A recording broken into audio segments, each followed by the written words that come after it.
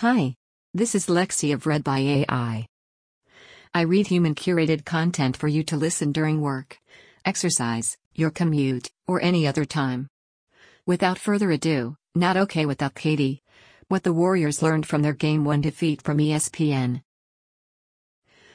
Kevin Durant was long gone by the time the Golden State Warriors locker room opened after Thursday night's 118-109 loss to the Toronto Raptors in Game 1 of the NBA Finals.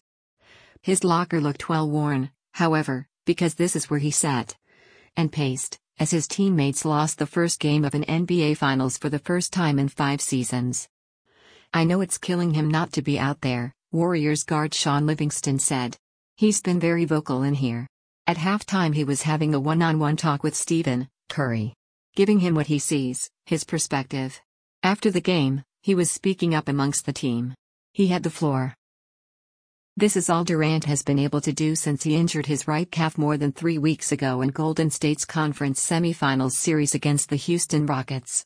Television cameras have caught him venturing out into the hallways to greet his teammates as they come in for halftime or exiting the arena. But except for those rare glimpses, Durant has been nearly invisible. The Warriors looked so good without him in finishing off Houston and rolling over Portland that it became fashionable to talk about how they could win without him. How differently they play. The joy was back. Sharing the ball was caring again. They looked like the Warriors of old, back when this dynastic run was still young and fresh. And maybe like the Warriors' future, if Durant leaves as a free agent this summer. A few brave souls might have even posited that Golden State might be better without him and cited the team's 31-1 record, entering the finals, when playing with Stephen Curry. But without Durant. But only the most insufferable Twitter troll would stand on that ground after Thursday's game. Because the Warriors absolutely need to get Durant back if they're going to win this series. Toronto's defense reminded everyone why Durant has won the past 2 NBA Finals MVP awards.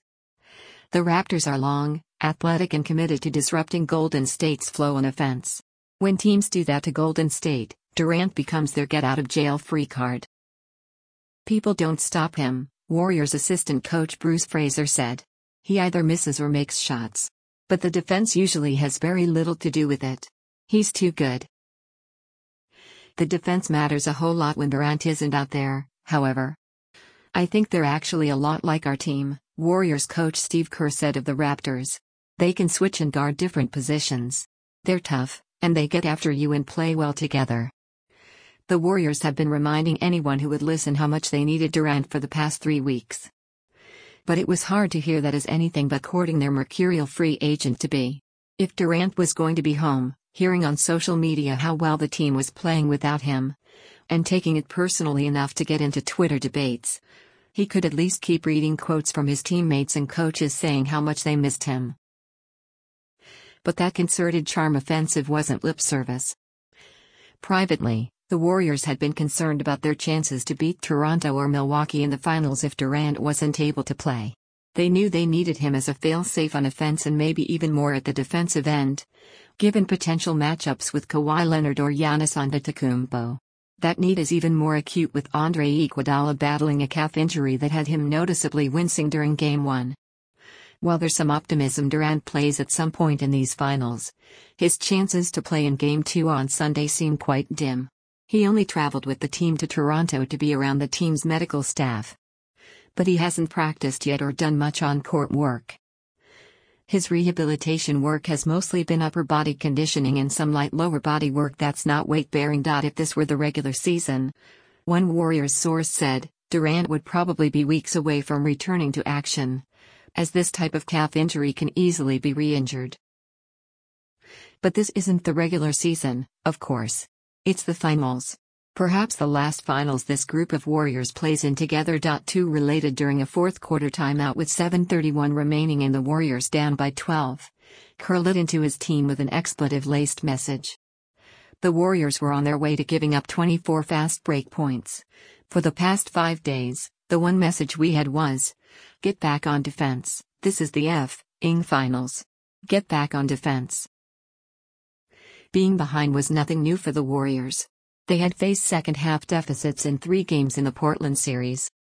But as dominating as Golden State has been during this 5-year run, Their coach seems aware that they have never been more vulnerable. That's what happens as a super team ages, of course. Injuries mount. Key players leave.